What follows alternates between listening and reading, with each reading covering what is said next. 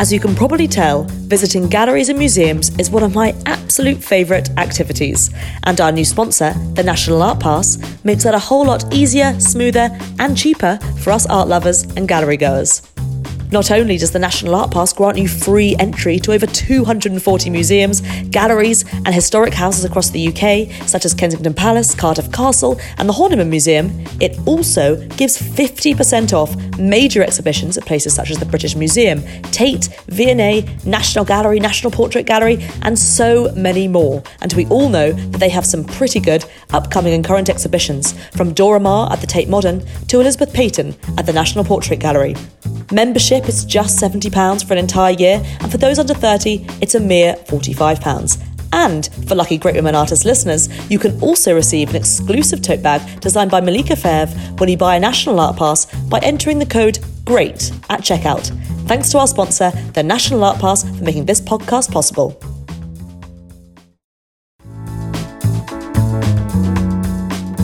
Hello everyone, and welcome to the Great Women Artists podcast with me, Katie Hessel. Some of you might know me from The Great Women Artists, an Instagram account I set up in October 2015, which celebrates female artists on a daily basis, ranging from young graduates to old masters. Well, in a similar fashion to the Instagram, this podcast is all about celebrating female artists from a variety of backgrounds and histories. And I'm so excited to be interviewing artists on their career, or artists, writers, curators, or general art lovers on the woman artist who means most to them. What I want this podcast to do is celebrate female artists in all different capacities, so you, the listener, can gain a look into the greatest female artists working now or from art history.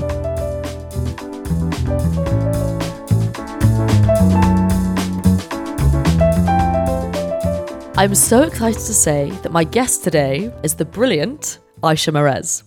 Currently a curator at Tate Britain in British contemporary art, Aïcha has curated a number of highly critically acclaimed exhibitions, including the staggering Don McCullin at Tate Britain this year, which tours to Tate Liverpool in June 2020, Isaac Julian's Looking for Langston, which is currently on view at Tate Britain, and next May, Aïcha is working on a major exhibition of the great British painter Lynette Yadam Boakye. But more importantly, and the reason why you are all tuning in today, is because Aïcha also curated really one of the best shows I've ever seen, Lisa Brice, as part of Art Now at Tate Britain last May, by the South African-born artist who currently has an exhibition on right now at Stephen Friedman Gallery, and really is one of the greatest artists working right now, and whose work, as you can probably tell, just blows my mind. Welcome, Aïcha. How are you doing today? Very well, thank you. Aïcha, I have been so excited about this episode for so long, as Lisa's work is something that I think resonates with everyone. It's vibrant, beautiful, seductive, and of course there's so much more to it than meets the surface, which we will get into later. But I guess what struck me most about when I first saw her work was how I've never really seen women be portrayed like this before. And also, I've never seen such a kind of unique language of figurative painting. For our listeners, could you just kind of describe the aesthetic of Lisa Brice's work? Of course. So Lisa Brice, as you say, is a figurative painter. And when we sort of started working together for the Art Now exhibition that she did for us, we had long conversations in the build up to it. And we talked about the fact that she noticed, looking through art history, that it's significant that through the history of figuration, women are painted by men, by white men, for an audience of predominantly white men. And she was interested in the fact that this is really the only way in which you encounter women in the canon of Western art history. And she takes characters from the canon of Western art history, or from Instagram, or from magazines, Playboy, all sorts of different places. And she takes them from the situations which they've been placed into, where they might be passive, they might be existing for the pleasure of others rather than for themselves. And she recasts them in new situations. She kind of makes these composite characters that she works through and puts together into these compositions where they have a real sense of autonomy. So I mentioned earlier that first feeling of seeing Lisa's show that you curated, and I had it again with visiting the Stephen Friedman Gallery show, and I guess the best way I can describe seeing Lisa's work was completely mesmeric. Where did you discover Lisa's work, and what was your kind of initial reaction to it? I think the first time I saw Lisa's work was in the exhibition at Camden Art Centre that Duru Olowu curated. Yeah, fantastic show. Making and Unmaking. And one of the works in the exhibition at Tate Britain was the work that was in that particular show. And then I kind of was following her. And I think, like you say, it was very refreshing. Yeah. The paintings are so multi-layered. There's so much to them. Going back to see the Stephen Friedman exhibition today, it's like going back into a room of old friends. There are these characters, these kind of repetition is something that happens in her work a lot. Yeah. She worked for a printmaker when she was in South Africa, and also worked on storyboards kind of to earn some extra cash when she was starting out. And there is this kind of sense of like filmic moments. Yeah. There are these... But they seem really cinematic, actually. Exactly. The characters are pausing. Yeah. Like having a cigarette break in between takes, things like that. And I think as well as them being refreshing, it's the multi-layered nature of her work that really got me going. Absolutely. I mean, I've revisited that Stephen Friedman gallery so many times, and each time I'm discovering a new character or a new cat or a new floor or something that's in it. So Lisa's work kind of consists of these large-scale, almost Renaissance-like, kind of very art historical style scenes of women in domestic or private spaces. And what I find interesting, and I touched on this earlier, was actually how I've never seen women be portrayed like this in art history. They seem completely free of what they want to do in this kind of almost oasis-like environment where they can act as they want to do, how women kind of brazenly present themselves to no one but themselves, and they are simultaneously kind of in your face as well as self-contained. So talk to me about the figures. Who are these women who are in her work? The women in the work are drawn from lots and lots of different sources. They are not necessarily always women. Lisa talks about the mood of her work as being feminine rather than specifically female. There's lots of ambiguity to her work. Her paintings kind of refuse to be categorized. Like you say, they have this sense of feeling like kind of history painting. Yeah, I think it's the scale of them as well. The scale of them, but then at the same time, borrowing all of these painterly references from different points in art history, they kind of refuse to be tied to a specific time or place.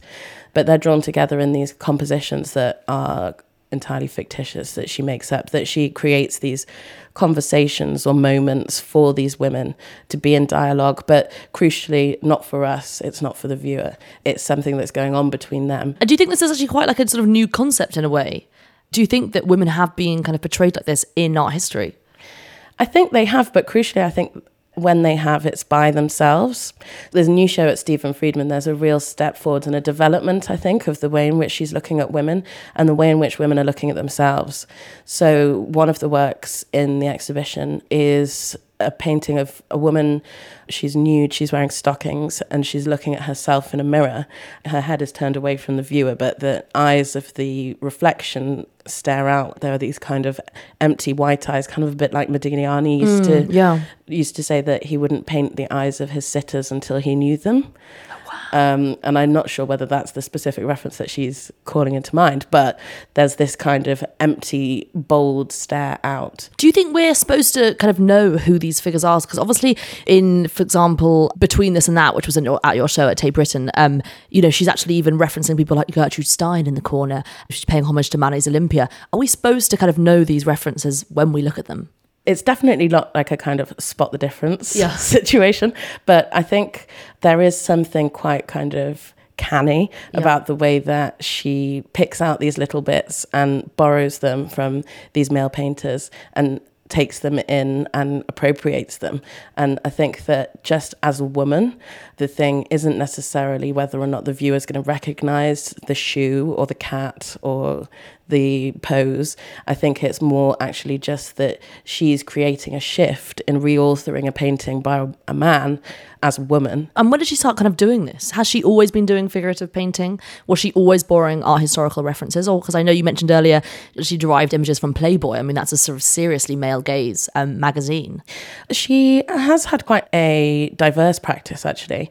At the beginning of her career, she was making work in denim, work with found objects. And I think that the work that she's making at the moment is a kind of summation of all of these different elements of her practice. She's really interested in interiors and the work that she makes at the moment, these paintings that we're talking about specifically, most of them are 2D paintings, but actually with the Stephen Friedman show, there are these screens as well. Yeah. And I think that this exhibition, this step forwards, looking at the artist as model and looking at things like these 3D objects, there's this kind of, like the way in which her paintings refuse to be categorized, it's like adding another layer of taking away an easy reading. So using the color blue. Yeah. She uses the color blue. Obviously, the color blue has amazing number of art historical significances.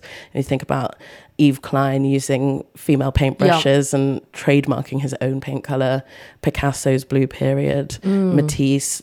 But Lisa Brice, she also uses it to interrupt an easy reading of the subject's ethnicity, but she's thinking about her deep ties to Trinidad. Yeah. And this particular blue that you quite often see, she uses sort of different shades of it, but there's really like a strong kind of cobalt blue that's usually the blue that you see. At carnival time in Trinidad, there's a moment when people have this kind of huge street party which marks the beginning of carnival, and it's called Jus Vert. Yeah. And as part of that, the normally relatively conservative residents of Trinidad cover themselves in mud or blue paint, and they're liberated from a sense of the limitations of their own character. And she talks about how in doing so, there's this transformation that people feel during Jus Vert, and it's linked to a specific character in Trinidad called the Blue Devil. Yeah, so I'm really intrigued about how she uses these colours, because her work is kind of very distinctively blue, or it has these kind of iconic pinks. You mentioned earlier, you know, they are these kind of private spaces, but they're also not private spaces. And I kind of feel like she's constantly going between kind of interior, exterior, naked, clothed. You know, there seems to be a kind of really transitional moment. Do you think that colour kind of emphasises that ambiguity? Definitely. And when we first started talking about the colour blue, she first started looking at the colour blue in the effort to recreate the blue of a neon sign at night. Oh, wow. And it's calling into mind this idea of that transitional moment when the sky has that really particular blue, you know, like in that Magritte painting when you can't work out whether it's day or night. Yeah. Lots of her work and lots of her characters exist in liminal spaces. You aren't sure whether you're inside or outside. There are grills, there are windows, there are reflections. You're kind of getting these glimpses into maybe areas that you shouldn't be seeing. The fact that the women are quite often undressed, it makes you very aware of your position as an outsider and as a voyeur. But that blue, that idea of the liminal and of the transitional, she's trying to capture this blue of what she calls the gloaming hour. It's this kind of moment when day becomes night, when things change. So the blue is useful in conveying this sense of liminality. But also she's kind of going back to that idea of the art historical figures. She's also fusing figures from different generations and different paintings as well. And this obviously, you know, completely plays with the idea of the kind of gender dynamics and everything. What do you think she's trying to say about women then and women now? Well, I think that there are lots of things that haven't changed. Yeah. The male gaze is still well and truly in existence, and the violence of the male gaze. There was a particular painting that she did for the Art Now, where we asked her to look at the collection and respond to the collection. So she made paintings around Millet's Ophelia and also around Parting at Morning by William Rothenstein. And these works on the Tate Britain collection? They're works on the Tate Britain collection, and they're usually on display. I don't want to say they are in case everybody rushes to Tate Britain to see them. But the particular one, Parting at Morning, I think what I was saying about the violence of the male gaze, her work is called Parting at Dusk. Okay. And the original painting is a similar size to the one that she made for our exhibition. It's a woman who is looking destitute. She's looking at the artist with these kind of doleful eyes. She's looking at with this very sad look. Her skin is kind of, she doesn't look very healthy. And actually the original sitter had gone to William Rothenstein to sell a painting because she needed the cash. And he had said something which I think is real evidence of the violence of the male gaze. the original model, she remains nameless as far as we can see, but in any of the scholarship around the painting. But she brought him 2 paintings to sell, and he wrote in his diary, "In appearance, this model recalled a phrase of Henry James, 'The wanton was not without a certain cadaverous beauty.' I made several pastels of her." So this woman had come to him destitute, saying, "I'm here, would you like to buy these paintings?" And he'd kind of taken that moment and asked her to sit for him, and using this horrible language, the way in which he views her as really grim. And in the corner of the painting, there's an inscription of a poem by Robert Browning. And the poem has the same title, Parting at Morning. There's this kind of inference that she's spent the night with somebody and this is her leaving dishevelled and not looking very happy. But in the poem, they say, "Round the cliff on a sudden came the sea, and the sun looked over the mountain's rim, and straight was the path of gold for him, and the need of a world of men for me." And that's forever inscribed in the corner of this painting. Wow. So she's bound forever as this nameless woman who will never, nobody knows who she was, what her story was. She's just there, existing forever in this frame, bound to this kind of need of the world of men. So Lisa takes this character and she recasts her in the painting. The composition is very similar, but she has made very subtle shifts. And what you were saying earlier about this idea of repetition, the fact that she brings back these characters again and again, similar compositions. She's interested in the subtle shifts that occur when you repaint something. You know, even if it's the same composition, something very simple can completely alter the mood of the painting or of the feeling of the character. And she's made very few changes, but she's given the woman a cigarette. Yeah. And she's staring out. Maybe it's a post-coital cigarette, but it's none of your business whether it is or not. And she's not looking out with these kind of sad, appealing eyes. She's looking at you like, why are you bothering me? Totally. I mean, this is, I think, why I just love Lisa Brice's work so much as well, because every time I see it, there are these angles that you don't get at first, sort of at first hand, and then you look into them. And I love the fact, like, it makes me genuinely happy that she's re-immortalising this woman who, whatever. She's giving her a second go and completely on her own terms. And it's not for any of us. And she doesn't care what we think. And maybe she is leaving somebody's house in the morning, but she probably had a great time and she's having a cigarette and it's fine. Absolutely. But again, like, really kind of modernising these women. They're in their own place. They're, you know, allowed to do what they want to do. And they're so seductive at the same time as well. And there's kind of like this haze. They feel hot as well, her work. I don't know what it is. Maybe it's the kind of intensity and saturation of the blues and the reds, but I'm intrigued about these motifs. Again, the idea of repetition, why they keep coming up, the cats, the cigarette, this kind of transitional door frame and everything. Can you talk a bit about why she likes to include cats and cigarettes? So again, thinking about the storyboarding that she did early on in her career, she quite often has these props. So there will be a cigarette, I think just as a kind of a symbol of a strong woman just sitting there and having a cigarette. You know, it's kind of slightly punk just to kind of, you know, do whatever you want, do something that's not very good for you, just Absolutely. go for it. But things like the beer bottles, for example, there are things drawn, like I said, not just from art history, but also from different areas of her life. So Lisa was born in South Africa and spent her formative years there during the apartheid. And then in the 90s came to London to do a residency at Gasworks.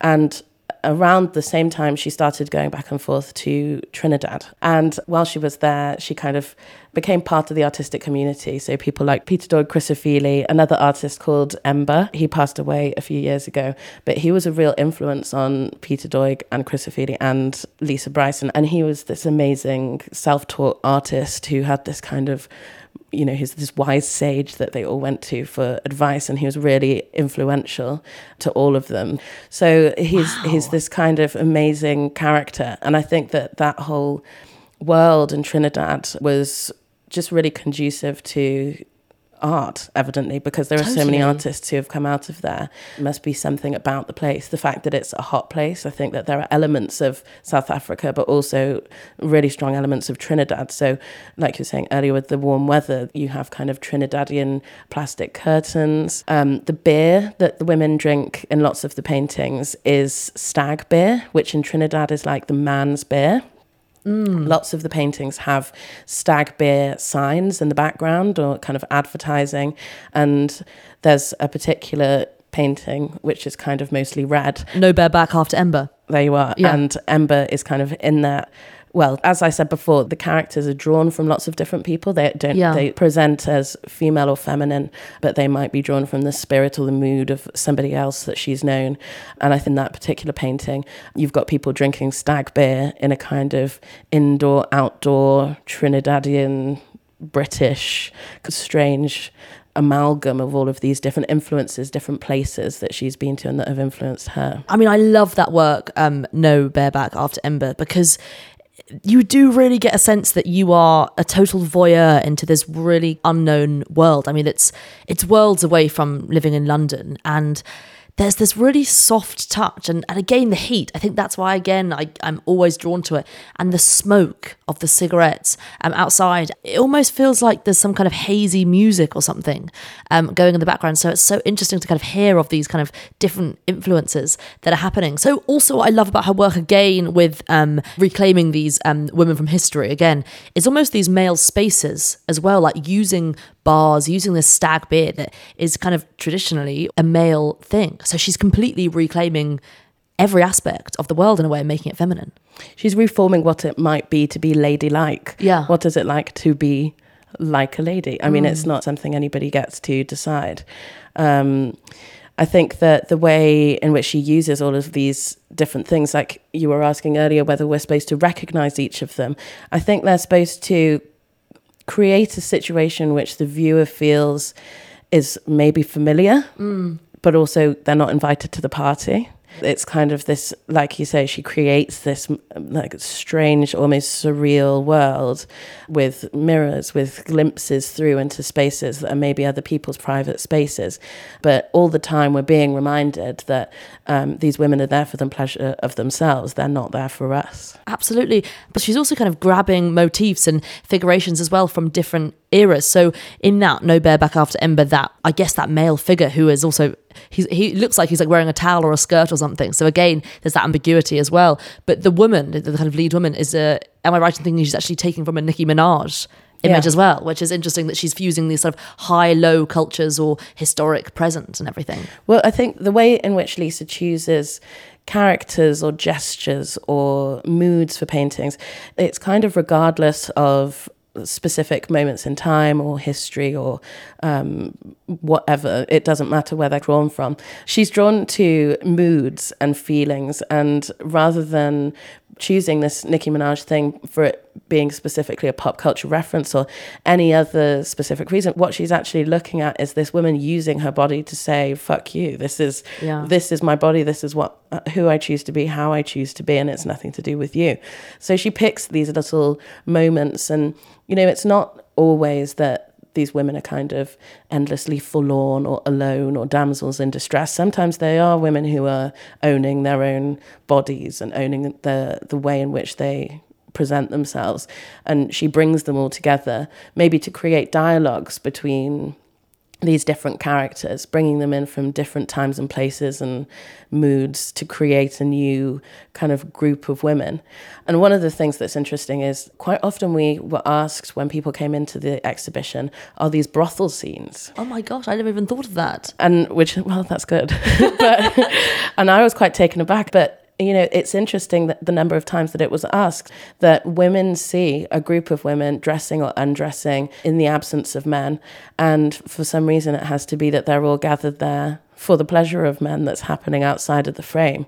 And I think that her work forces people to interrogate their own ways of thinking and challenge kind of the unconscious bias that they have that they might not be aware of or might not be willing to admit to, but it kind of quietly forces you to confront things that you don't necessarily want to think about or that you haven't necessarily noticed. Yeah, that is so interesting actually to say that, because also, again, coming back to that idea with the Trinidadian kind of blinds that like shield the doors, they almost seem like door frames.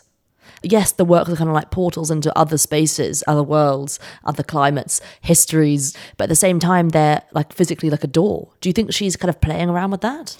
Yeah, and I think there's definitely a kind of surreal element to that particular exhibition. There's one particular painting that she painted on a door, and it is a door. She restretched it afterwards, but It's the size of a door, and this woman's kind of creeping around it. And like you say, it's this idea of portals and glimpses. I think when she was talking about the Trinidadian curtains and the kind of grills and ironwork and things, I think the way she phrased it was thinly veiled interiors to the exterior. So it's almost like a kind of veiling. It is. Sometimes you find that there's a character holding up a sheet. Sometimes it's, like you go to the beach with your girlfriends and somebody's holding up the towel so you can get changed. But also for me, it reminds me of Cranach paintings of those little bits of fabric, wispy nighty, that kind of makes the nakedness even more naked. Absolutely. But then these new paintings in the Stephen Freeman Gallery show, there are works on that kind of see-through paper. I mean, can you tell me a bit more about the process behind these kind of things? What is the paints that she's using, and what on what kind of work to make them have this total translucency? Because it's as though the sheet of paper is always a substitute for the towel or something. Yeah, and I love these new works where you have this kind of tracing paper over the top of another painting. Yeah. There's one in particular where the character her back is turned and you can see her bum cheeks and they're rosy. Yeah. And a kind of nod to that Valaton painting where the lady's lying down and she's got flushed cheeks. Oh, wow. And also there's another reference with the rosy bum cheeks to a Laura Knight self-portrait where she's painting a life model and she's got those kind of soft red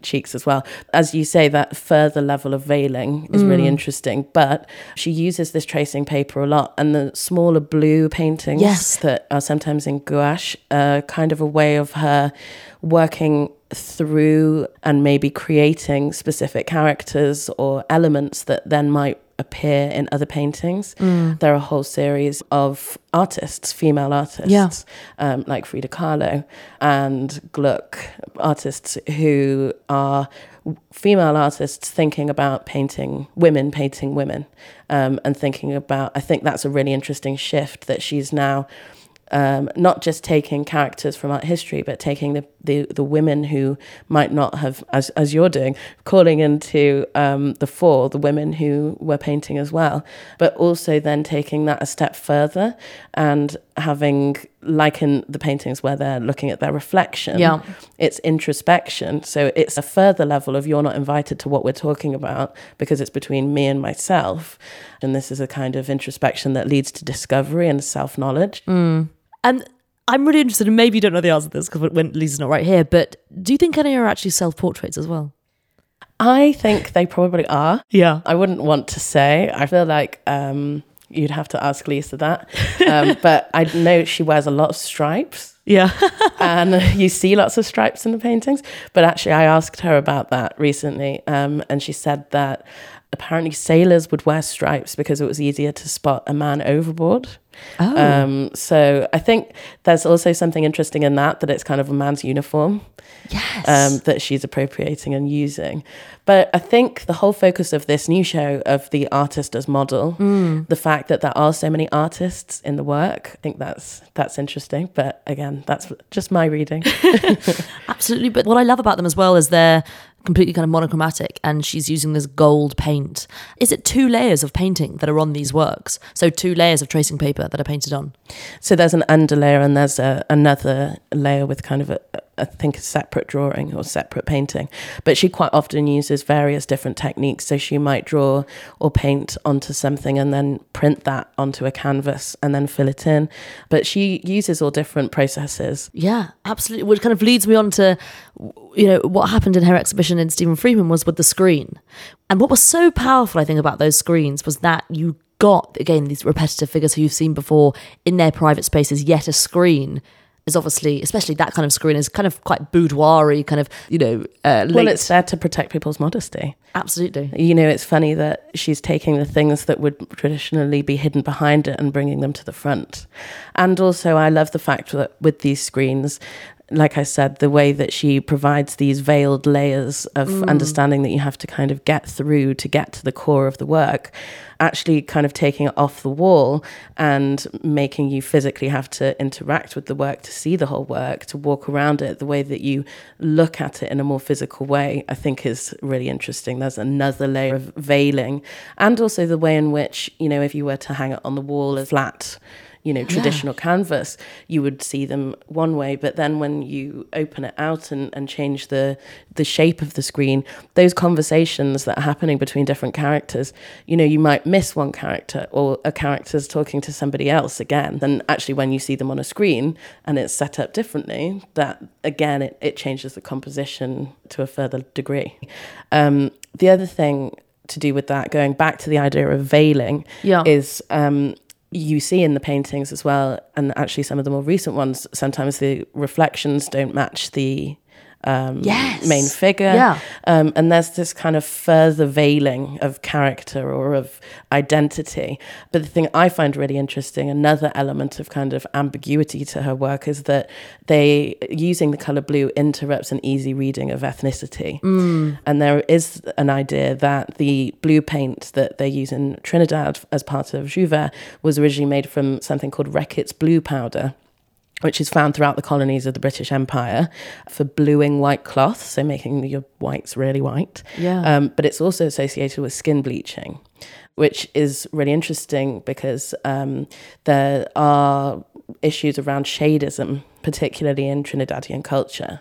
So I think that, again, that interruption of an easy reading of the colour of somebody's skin through the use of blue paint, it's just another level that she's kind of putting up for you to have to negotiate, to think about the identity of the characters in the work. Totally, but also then adding to this ambiguity of historical figures as well. So, for example, when she's looking at Millet's Ophelia or something, Millet's Ophelia doesn't have to necessarily be white, and actually perhaps commenting on the fact that so much of Western art history is, pretty much all of it, is white male from a white male gaze, or for the pleasure of a white male gaze as well.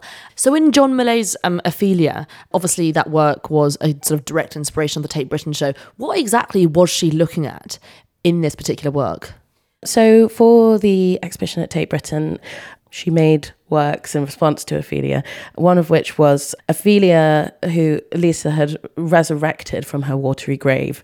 Rather than being horizontal in the water drowned, she's standing up and she's leaning through one of these Trinidadian plastic curtains, holding a stag beer and having a cigarette. Oh, is this the one with the sort of multicoloured screen? Oh my God. And with the smoke, it's just fantastic. There's this plume of smoke, these beautiful plumes of smoke that she has, that, again, another kind of motif that reappear throughout her work. And I'm sure that many people know the story of Ophelia, but spoiler alert, for those who haven't read that particular story, Ophelia drowned in a stream following the murder of her father by her lover.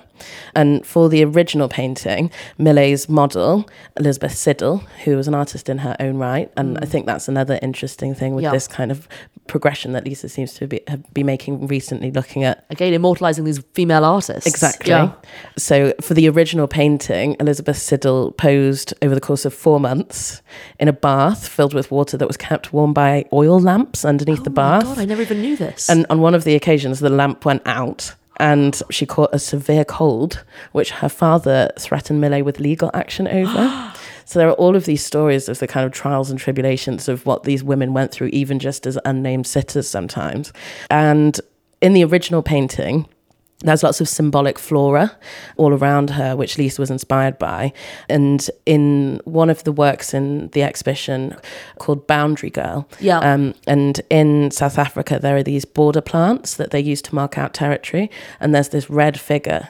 Her name is Boundary Girl. And there she's using this kind of, the flora of where she's from to mark out territory, that this woman is there, is her territory. She's got this border plant and it's her border. But in the original Ophelia, he'd painted in willow, nettles and daisies, which were for forsaken love, pain and innocence, pansies for love in vain, violets for faithfulness, chastity and the death of the young, poppies for death. So just like a really fun bouquet of flowers scattered around her. There's so you can see that she's kind of taking that flora, and instead of using the symbolic flora to kind of create this really sad image of, this woman who's died through this world of men that's treated her so poorly, she's owning her own space. She's got her boundary plant and she's owning the space in which she is.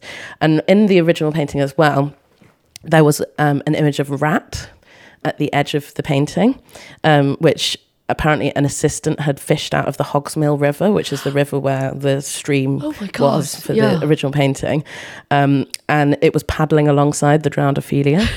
And in December 1851, Millais showed the incomplete painting to a relative of William Holman Hunt.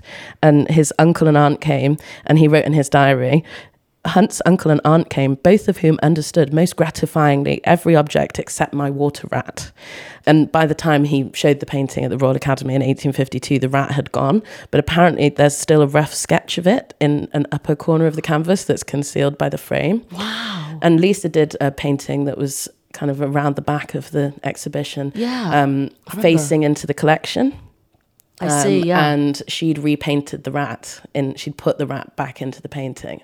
So she's kind of taking these unsavory elements of art historical stories to do with, women's stories throughout history and painting them back in. And I love the fact that Ophelia was looking into the collection and her rat was there, and they're looking back into the collection and the rat's back and she's back and she's standing up and she's enjoying herself. Oh my gosh, it's just totally reclaiming history. It's great. But especially, being somewhere like Tate Britain, obviously one of the kind of most iconic but oldest institutions in the country.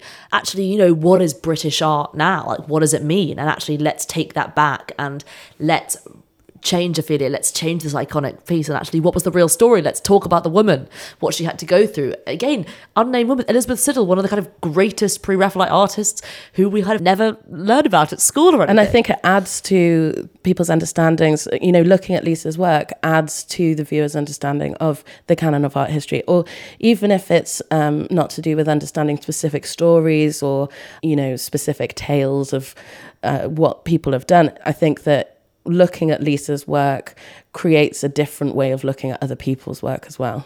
Yeah. No, I love that. So where do you kind of think, and this is probably quite a hard question, but where do you think Lisa kind of fits into our history? I think she, like her paintings, refuses to be categorized. Yeah. And I think that refusal to be categorized, is a good way of approaching everything, refusing to think about things in a kind of binary, traditional, boring sense. Yeah. Actually, to think about things in a more holistic way, or to think about things in a fresh way. One of the things that Ember, one of the artists that she was influenced by in Trinidad, said to her was, invade your own privacy. And I think that's a really useful way to conduct yourself, not just as a painter or as an artist or as a viewer, but I think, more widely. So Lisa, for us, is one of the kind of greatest artists of our generation. I know us two are kind of probably the biggest fans in the world. But how do you think people will look back on her work? That's an interesting question. Can I turn the question around and ask you? I don't know. It's something that I think about quite a lot with artists working today, especially figurative artists, because I feel like, someone like Lisa is really playing with the now. And I think, combining Gertrude Stein or Manet or Nicki Minaj, I think that's a really interesting kind of collective combination of figures who are kind of like pop icons. In a way, Manet was the pop icon of then or something. I think for me, she'll be known as really disrupting art history and almost kind of like silently disrupting art history, because I feel that her work is so... I guess it's not to sound pretentious, but it's so like present in a way. But there is this silence, this mutedness to it. And it's so, even though, the woman has her like bum out or her what out straight in front of us, it's actually not that loud. Yeah, I think I would use the word quietly disruptive. Yeah. I think that, as you say, she's kind of planting a seed that, given the multi-layered nature of her work, you can't help but go away and think more about it, and every time you look at it there's more. It's kind of starting something off that then is going to spread its roots and reach further. But I think she is encouraging a serious change in the way that people think and doing it very beautifully. So I know that you know Lisa very well, so I'm not going to ask you what you would say to her, but what I would like to ask you, if there's something more that you would like to know about Lisa. I'd like to know what Ember makes of her work, or would have made of her work, and particularly her more recent work. I think he would give just as much of a big tick of approval as you and I both do. But I think it would be fascinating to find out what he made of her and to hear stories about her through his eyes. Absolutely, the other dimension. Yeah. Thank you so much, Aïcha, for coming on today's podcast. Thank you so much for having me. Thank you all so much for listening to the 7th episode of the Great Women Artists podcast with the brilliant Aïcha Mehrez. It was so interesting to hear all the different readings of Lisa Brice's work, and for those in London, I urge you to get down to her solo show at Stephen Freeman Gallery before it closes next Saturday, the 9th of November. This podcast was sound edited by the brilliant Ellie Clifford, and if you have been enjoying this episode so far, I'd be so grateful if you were able to leave a review, as it helps others find us. And of course, thank you for listening to the Great Women Artists podcast with me, Katie Hessel.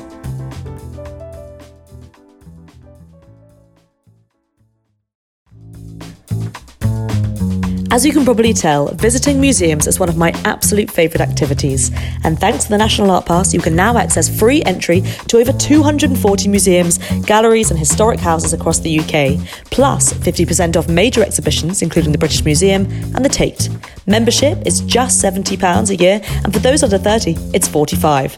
And for lucky Great Women Artists listeners, you can also receive an exclusive tote bag designed by Malika Fev when you buy a National Art Pass by entering the code GREAT at checkout. Thanks to our sponsor, the National Art Pass, for making this podcast possible.